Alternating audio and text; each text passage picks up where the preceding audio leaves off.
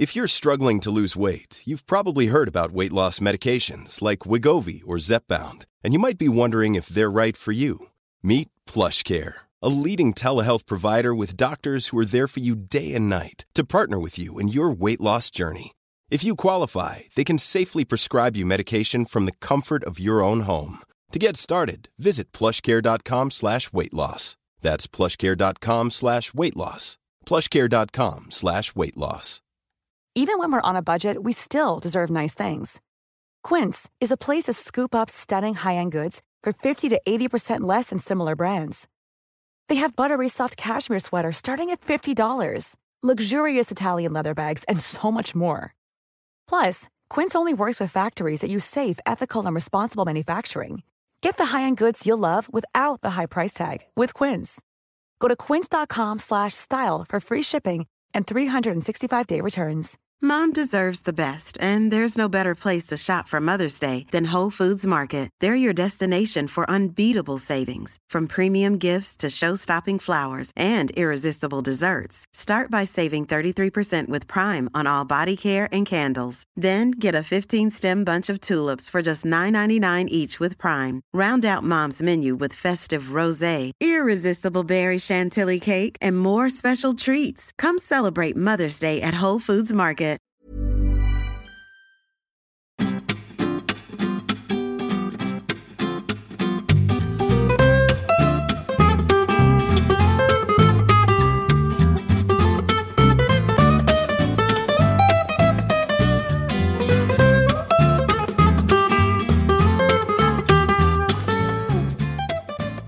Hej alla lyssnare och välkomna tillbaka till ett nytt avsnitt av Medvind. En podd som handlar om resor där vi sitter och pratar med intressanta människor om just resor. Idag ska vi göra det med Yvonne Sörensen Björud. Hej Yvonne! Hej! Välkommen! Tack så mycket. Kul att ha dig här. Roligt att vara här. Du är vd på United Spaces. Ja, det stämmer.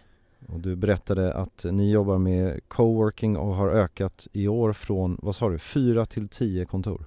Precis, på det senaste året. Så det har varit ett väldigt stark tillväxt under det här året. Så vi har öppnat nya anläggningar på Torsgatan här i Stockholm. Vi har öppnat i Rådhuset i Uppsala, på Lindholmen i Göteborg, i Unifri-byggnaden som är ett nytt innovation center som byggs i Göteborg. Och sen har vi även utökat på Östra Hamngatan där vi fanns sedan tidigare.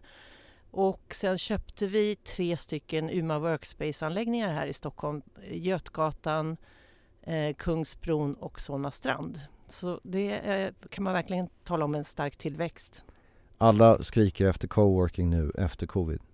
Ja, det stämmer. Den här hösten så har vi gjort väldigt mycket nya avtal. Men man kan ju säga att i början av covid så var det också många som lämnade.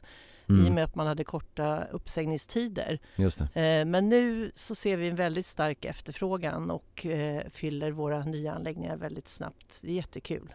Det är väl ganska logiskt att nu när man liksom, det kommer väl också med den där vågen av att jobba hemma, att man liksom behöver flexibla upplägg. Absolut. Vi tror ju att efter covid så kommer man fortsätta kanske jobba hemma 1 till 2 dagar i veckan.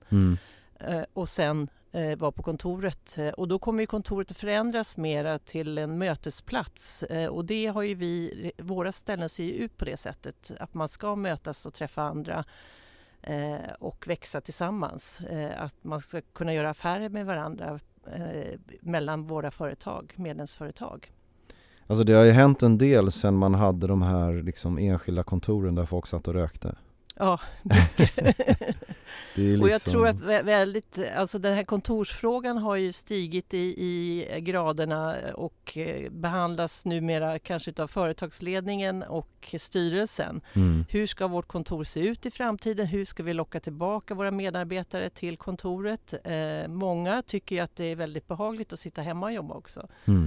Och jag har ju följt mycket undersökningar som har gjorts under covid-perioden både i Sverige och i andra länder, och det som brister med när man sitter hemma och jobbar, det är ju företagskulturen växer inte när man sitter var och en isolerat. Kreativiteten försvinner. Precis. Och innovationerna försvinner, och det är väldigt många företag som lider av det. Däremot att sköta vanlig administration, det går ju jättebra att göra hemifrån. Men det är ju rätt intressant för att jag menar, det är ju det som skiljer oss, ska man säga, alltså kreativiteten är ju grejen för oss i-länder. Det är det vi konkurrerar med. Ja, och speciellt Stockholm är ju känt för att ha mycket innovativa företag och som har förlorat på att människor sitter hemma och jobbar. Ja, man förstår ju det. Man liksom, det är ingenting klarar att sitta i ett rum med en whiteboard. Nej.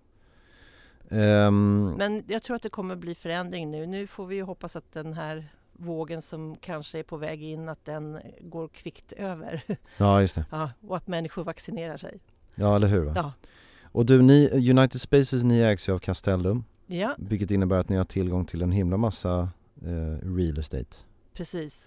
Och nu håller ju Castellum på med en stor affär och slår sig ihop med Kungsleden också. Ja, okay. Så det är väldigt spännande. Så då kommer det ytterligare fastigheter till. Är det så ur ert perspektiv att det är liksom rätt effektivt med det här med coworking space? Jag kan tänka mig att man får in liksom mer människor på samma yta, eller? Ja, det är hela idén med coworking är ju att man delar på gemensamma ytor och som företag och vi kallar ju våra företag för medlemsföretag och om man är medlem hos oss så kan man ju köpa sig en betydligt mindre yta än om man hyr ett kontor på stan, ett tomt kontor. Då måste man inreda det, man måste kanske ha en receptionist, man måste ha kaffemaskiner, man måste ha växter och allt det här måste man ju då köpa eller hyra in, men på coworking så ingår ju det. Sen jobbar ju vi mycket med att försöka få våra medlemmar att umgås med varandra.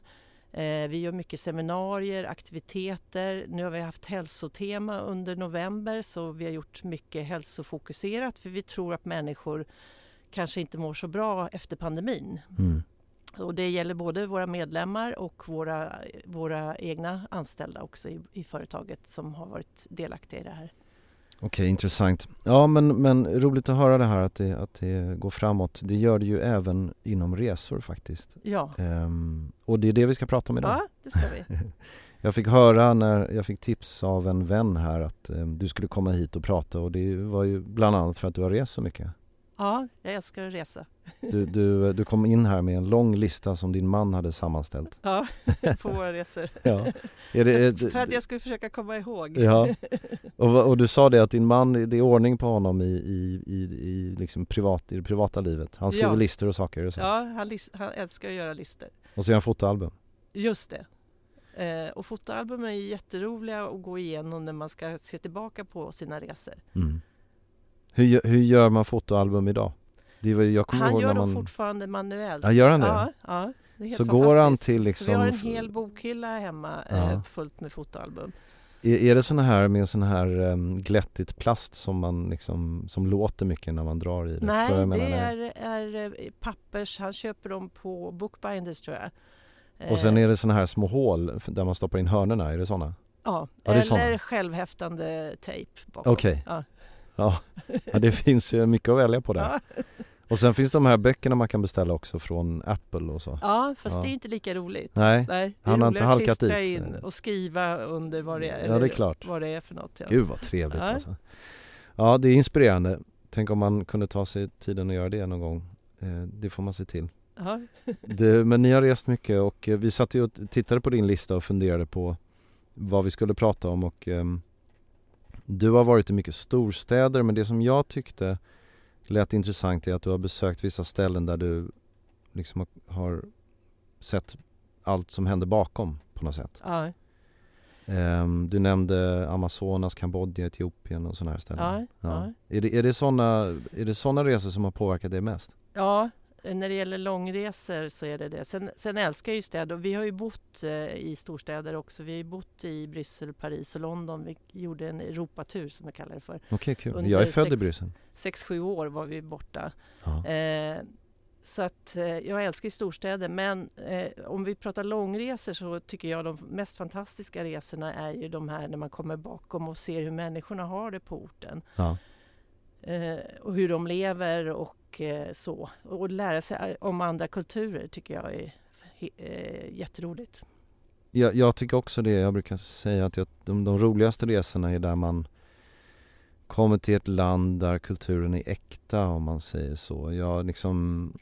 Jag tycker till exempel det är rätt kul att komma till Paris för de är så franska där, på något sätt. Sånt där är rätt kul.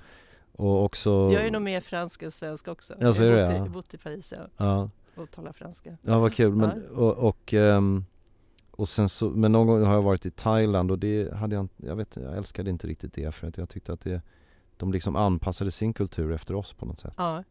Det är roligare att stöta på det äkta. Men du, var ska vi börja? För det första nu, ska vi börja på Amazonas? Ja. Det var det första du nämnde. Ja. Nej, men den resan var helt fantastisk och jag satt och tittade i fotoalbumet och fastnade för en bild när vi var ute i djungeln.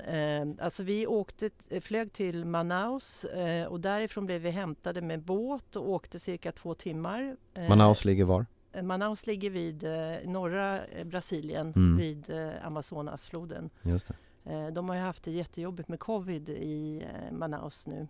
Okej. Ja, men då blev vi hämtade med en båt och så åkte vi nästan 2 timmar med båten ut efter Amazonasfloden. Och där är 2 floder som flyter ihop. Så den ena sidan är brun och den andra sidan är grön. Och det är helt olika växtlighet, olika fiskar. Och så flyter de här ihop i flera mil. Ja. Och sen så småningom så blandas de upp innan de... Men man ser kontrasten Man liksom ser kontrasten, ja. Långt. Och som sagt, det är helt olika växtliv i de här 2 olika delarna. Det är inga småfloder det här, eller hur? Nej, Amazonas är jättestor. Så det är liksom jag skulle säga nästan 400-500 meter, en halv kilometer i bredd så att säga. Ja, mycket vatten liksom. Ja. Och så togs vi till en liten by där vi bodde i små trähyddor som var jättefina och där stannade vi några dagar så vi gjorde olika utflykter så vi var inne i vad säger man, djungeln. Ja. Där fick vi gå med man med machete för det finns ju giftiga ormar och annat farligt. Det är väl väldigt svårt att ta sig fram, är det inte? Ja, det är det. Så han fick liksom hugga fram så att vi kunde ta oss fram. Använda sin machete. Och sen så åkte vi också ut och besökte olika byar och besökte hemmen och visade olika hantverk som de gjorde som man kunde få köpa. Och alla hade då husdjur. Och favoriten är ju sengångaren då. Så de flesta familjer hade en sengångare som hängde i taket. Husdjur, okej. Ja. Intressant. Så när jag tittade i fotoalbumet igår kväll så hittade jag en bild med mig och en sengångare som kramar om mig. De är ju hemskt söta. De ser ju ut som... De är ju förebilden till våra nallebjörnar. Ja, just det. Och så är de så där lugna och rör sig sakta. Liksom. Det känns inte som man får så mycket problem med dem. Nej. Men... Och sen var vi ute på floden och såg olika djur, apor och sådana saker. Ja. Och sen sista dagen innan vi skulle åka hem så säger vår guide då att vill ni åka ut och fiska pirajer imorgon bitti, då måste ni vakna, eller då åker vi 5:00. Och vi sa ja, vi skulle åka hem den dagen. Så vi åkte i flera timmar ut och på vägen så stannade han också så vi tittade på de här små krokodilerna, vad är det de heter? Ja, det är mer än vad jag vet. Ja, men på ett ställe där man kunde ta upp dem och vi fick känna på dem. Okej, ja. Och sen så fortsatte vi långt ut. Det här är ju vattenfyllda skogar kan man säga som man åker i. Och det är alltså sådana här mangroveträsk, eller? Ja, precis. Ja. Precis. Som och så bara snirklar man sig igenom. Vissa tider på året och vissa tider då så kan de ju torrläggas också. Ja. Så då hittade vi ett ställe som han visste var bra att fiska pirajer och då blev det ljust så småningom och vi lyckades ta några pirajer. Jag lyckades inte fånga någon. Man sätter en köttbit på och fiskar med och pirajerna var ofta snabbare. Men vi lyckades få in några i alla fall. Men det är på en krok liksom och så fastnar de precis som ett vanligt fiske. Ja. Och så måste man vara jättesnabb och dra upp.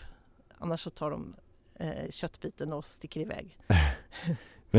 Och sen så normalt så tillagar man dem där så man får äta dem efteråt. Men vi åkte ju samma dag så vi gav det till guiden, fick behålla våra pirajer. Och sen på vägen tillbaka så såg vi också rosa floddelfiner som finns i de här vattnen. Just det, som sötvattensdelfiner alltså, som var helt fantastiskt också. Men de här besöken hos familjerna är ju det som fastnar och hur glada och lyckliga de här människorna verkade vara trots att de levde under små förhållanden. Just det. Men de ändå... har liksom inte så mycket materiella tillgångar. Nej. Fanns det en tv? Nej, det fanns inga tv-apparater. Nej. Fanns det el? I vissa tror jag hade el och en del hade inte el överhuvudtaget, nej. Och hade de el så kanske det kom från någon generator då, antar jag? Ja, precis. Jag har också en sån här bild i fotoalbumet när barnen sprang ner till bryggan och borstade tänderna i vattnet. Ja, just det. Jo, men jag förstår. Nej, men det är väl sötvatten där? Ja, det är ju Amazonas vatten. Precis. Och vi badade också, för vi var ju rädda att det skulle vara pirajer i vattnet. Men då sa vår guide att här kan man bada. Ja. Så några vågade inte och några vågade. Hur... jag kommer ihåg när jag bodde i Argentina ett tag så var det liksom det är mycket kryp alltså. Ja. Det måste ju varit enormt mycket kryp och man måste ju varit rädd för att trampa på ormar och allt möjligt, eller? Ja, men jag var faktiskt inte så rädd. Vi hade ju en guide med oss som kunde området och kunde naturen också. Just det. Och beskriv, hur var de här hyddorna? Alltså bodde ni hemma hos någon? Eller? Nej, det var som en liten hotellanläggning med hyddor och det fanns en liten där man kunde äta. Så att, men väldigt simpelt? Liksom. Väldigt simpelt, ja. Inte en turistanläggning kanske direkt? Nej, det skulle jag inte säga. Nej. Ja, okej. Och hur långt ifrån allt är det här? Du sa att ni flög till Manaus heter det. Manaus, det ligger i norra Brasilien. Så vi flög från Rio mellanlandade i Brasilia som ju är Brasiliens huvudstad och sen vidare till Manaus. Så det var nästan en 4-5 timmars flight. Och så landar man i Manaus, men Manaus är väl som det mesta i Brasilien en ganska folkrik stad, kan jag tänka mig. Ja, det är det. Och sen ska man ta sig ut till Amazonas. Är det då sjöflygplan, eller? Nej, vi åkte båt. Ni åkte båt, okej. Känns det som att det är långt från allt, eller? Ja, det gjorde det. Ja, det gjorde det. Middle of nowhere. Och de här människorna som bodde ute där i djungeln, du sa att de kändes lyckliga och det var liksom, var det avfolkat och så, att folk ville in till städerna, eller? Nej, det tyckte jag inte. Utan jag tror att de som levde där var de sen försörjde sig på, men de hade en del egna odlingar. Det fanns mycket frukt. Så att jag tror att det gick ingen sån nöd på dem. Ja, just det. Du, sen har du varit i Kambodja. Ja, berätta om det. Det var en annan resa vi var i Myanmar innan också. Och Kambodja.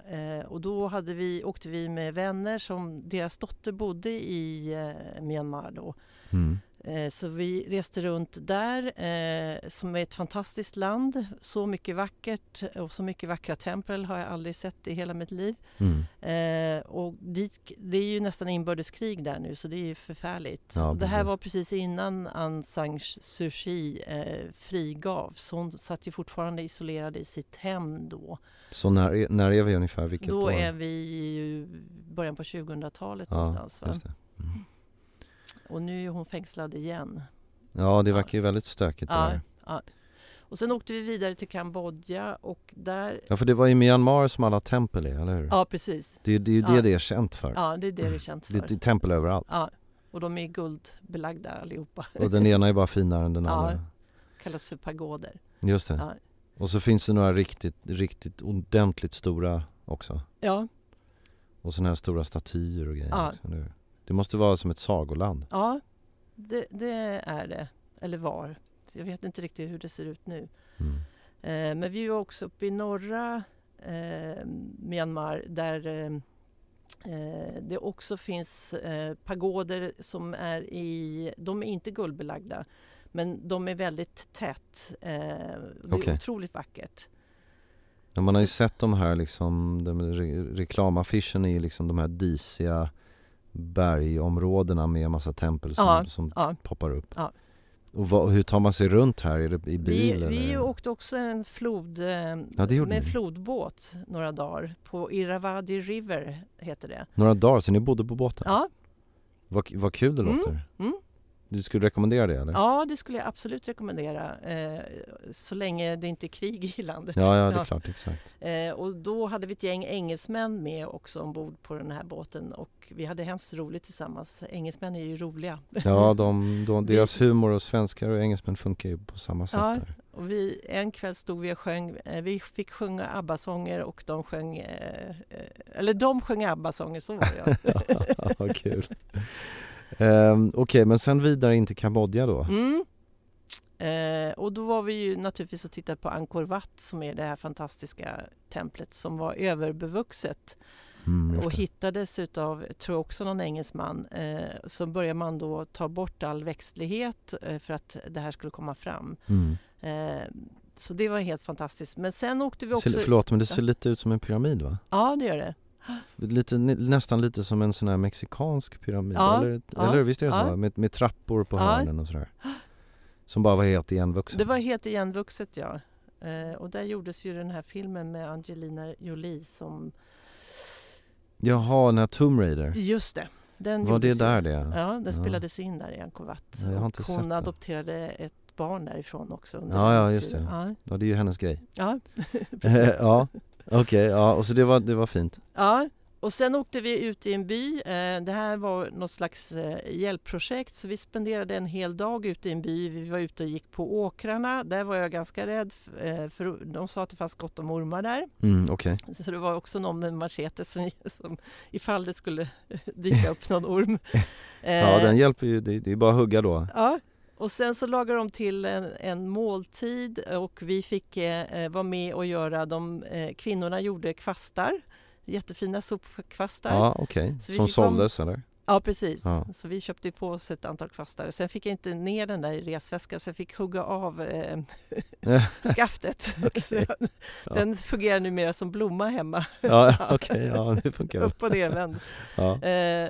Och sen så tillagade de en typisk kambodjansk måltid. Vi betalade naturligtvis för det här och vi köpte kvastar och så. Men det var helt fantastiskt att få den här fantastiska måltiden och få vara med dem en hel dag och visa se hur de levde. Vad var det ni åt, minns du det? Ja, en slags inpackad fisk som var jättegod, som man tillagar ganska länge. Okej, inpackad i något löv eller något precis. Sånt. Ja, okay. Supergott var det. Och berättade, du sa att det här var något slags välgörenhetsprojekt? Ja, alltså det var vi hade bokat via resebyrå och den utflykten ingick som sagt i ett slags välgörenhetsprojekt. Att man skulle besöka och se riktigt hur de hade det. Sen var vi ju också på Killing Fields som var en otroligt traumatisk upplevelse. Okej, ja. Nu är jag fortfarande kvar i Kambodja och då pratar vi Röda khmererna. Just det. Och den guiden, hennes föräldrar hade ju båda omkommit. De var lärare. Alla som hade glasögon blev ju skickade till arbetsläger. Och då när vi såg det här som sagt, vi var också tittade i det fängelset där människor plågades och dödades. Och man tog foton på alla innan. Så fotorna finns kvar på alla de här människorna som Röda khmererna och Pol Pot dödade. Så det är en fruktansvärd historia och när jag var där så bestämde jag mig för också att nu har jag varit och sett det här hemska som ju hände på 70-talet, så det är inte så långt tillbaka i historien. Nej, just det. Och människorna lider ju fortfarande utav sviterna utav det här och många som har förlorat sina anhöriga och så. Och den kvinnan som var vår guide den dagen då, hennes föräldrar var ju borta. Hon skickades också till arbetsläger och berättade om hur de fick bygga vägar och gräva diken och så. Men hon lyckades då överleva och hennes bror var också borta. Hela familjen borta. Ja. Så det var hemska historier. Men då bestämde jag mig för att jag måste ju åka och titta på här i Europa också till Polen och Warszawa och se. Just det. Ja. Det har jag inte gjort ännu, men det Nej, du har inte gjort det än. Nej, jag förstår. Men var det den känslan du fick i Kambodja? Det är liksom koncentrationslägerkänsla. Det är samma känsla man får. Ja. Och jag kan inte så mycket om det, men det var som du säger arbetsläger framförallt. Ja, alltså man tömde hela staden. Alla skickades ut på landsbygden för att arbeta. Alla som var intellektuella, man drog gränser vid de som hade glasögon. Ja, just det. De dödades oftast. Och de flesta klarade inte av de här arbetslägren, för det var otroligt tuffa förhållanden. Man fick ingen mat heller, så många svalt ju ihjäl. Vad var det du såg? Hur såg det ut? Var det baracker eller? Ja, nej, såg fängelset där dit man skickades. Och Killing Fields, det är ju ett fält utanför där man skickade ut människor på natten i lastbilar. Okay. Kastade ner dem, ibland levande, och grävde över dem. En del, för man vill inte spara, man sparade på gevärsskotten. Så det är en fruktansvärd historia. Och som sagt, den här hände på 70-talet. Och Sverige stöttade ju det här och tyckte att Pol Pot var det bästa. Väldigt många svenskar som åkte dit och tittade på, och då ställde ju folk upp sig och det såg alldeles fantastiskt ut. Ja, exakt. Lite som Nordkorea idag. Ja, där ser man. Okej, Kambodja det. Etiopien då? Ja, Etiopien, dit åkte jag tillsammans med Hungerprojektet som jag jobbat en del med. The Hunger Project som jobbar med att utrota hungern i världen. Ja. Och då jobbar man mycket med att göra epicenter som det kallas för. Där man bygger upp befolkningen. Hungerprojektets metod är att arbeta underifrån. Man kommer inte dit och talar om för människor vad ni ska göra, utan de får själva jobba fram. Vad behöver vi för att få ett bättre liv? Okay. Och då handlar det oftast om man behöver en skola, man behöver en läkare, någon slags sjukvård. Man behöver lager för att kunna förvara sina grödor så man klarar sig året runt. Och sen behöver man mark för att kunna odla saker. Och vi var då runt i 3 olika byar som The Hunger Project då, som det heter numera. Jag fortsätter att säga Hungerprojektet, men det är samma sak. Ja. Vi var runt i 3 olika byar då i Etiopien där Hungerprojektet har varit verksamt en längre tid. För tanken med Hungerprojektet när man etablerar det här och jobbar med befolkningen, det är ju att de ska klara sig själva så småningom. Och de här, och man brukar säga att det tar 5 till 10 år. Och Hungerprojektet jobbar bara med lokal befolkning, så att det är inte så att vi skickar ut människor från västvärlden som talar om vad man ska göra, utan det sköttes av etiopier själva. Och de var helt fantastiska, de här byarna, och varje by hade ett byråd då, och man hade byggt det här epicentret som innehöll en skola, sjukvård, också en bank där man kunde låna pengar. Det var då kvinnorna som höll i pengarna, för männen klarar inte av det. Jag känner igen det från Percy Barnevik har ju någon sån... precis, Hand in Hand. Vi jobbar på ungefär likadant sätt. Fast Hand in Hand har ju jobbat mycket i Indien. Och vi gör även Hungerprojektet, men sagt, i det här fallet var det då Etiopien. Och vad gjorde du när ni kom dit då? Vi var med på besök, vi fick sitta med byråden som berättade om hur de hade jobbat, vad de hade åstadkommit, som var helt fantastiskt. Vi var med i skolan och fick träffa barnen, som också var helt fantastiskt. Och de berättade då hur Hungerprojektet hade hjälpt dem att hjälpa sig själva. Ja, just det. Så det kändes verkligen att det var liksom en entreprenöriell grej där alla... Ja, och framförallt kvinnorna, att vissa av de här byarna var ju muslimska också. Ja, just det. Att kvinnorna hade fått som framträdande roll och var så stolta. Det kunde vara en kvinna som hade lånat pengar och köpt 2 får, och sen så fick fåren barn, och så hade hon helt plötsligt massor med får. Och så kunde hon åka in till marknaden och sälja kycklingar eller får eller så. Just det. Och de var väldigt stolta över vad de hade åstadkommit. Det var helt fantastiskt. Är det här någonting som Är det någorlunda enkelt för andra människor att involvera sig i det här och om man vill hänga med på en sån här sak? Ja, men då ska man helst, vi betalar ju våra resor själva. Jag jobbade då i styrelsen för The Hunger Project och då ska man ju helst vara bidragsgivare. Men om man är det så ges det möjligheter till de här resorna.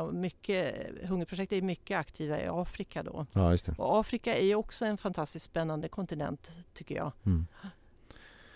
Ja, vad intressant. Kul att höra om de här speciella resorna du har varit med om. Och kul att höra också att det går framåt för ert bolag. Ja. Mycket att göra nu. Mycket att göra nu, ja. Ja, men det är bra. Växtverk. Men Yvonne, tack så mycket för att du kom hit och delade med dig av det här. Tack så mycket. Ja. Jätteroligt att vara här. Ja, ha det så bra och nu. God jul. Tack detsamma. Hej då. Hej då.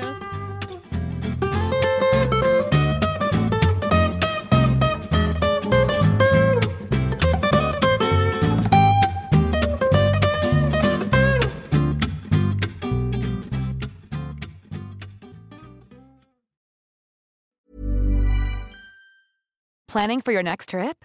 Elevate your travel style with Quince. Quince has all the jet-setting essentials you'll want for your next getaway, like European linen, premium luggage options, buttery soft Italian leather bags, and so much more. And is all priced at 50 to 80% less than similar brands.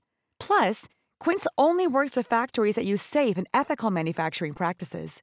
Pack your bags with high-quality essentials you'll be wearing for vacations to come with Quince. Go to quince.com/pack for free shipping and 365-day returns. Mom deserves the best, and there's no better place to shop for Mother's Day than Whole Foods Market. They're your destination for unbeatable savings, from premium gifts to show-stopping flowers and irresistible desserts. Start by saving 33% with Prime on all body care and candles. Then get a 15-stem bunch of tulips for just $9.99 each with Prime. Round out Mom's menu with festive rosé, irresistible berry chantilly cake, and more special treats. Come celebrate Mother's Day at Whole Foods Market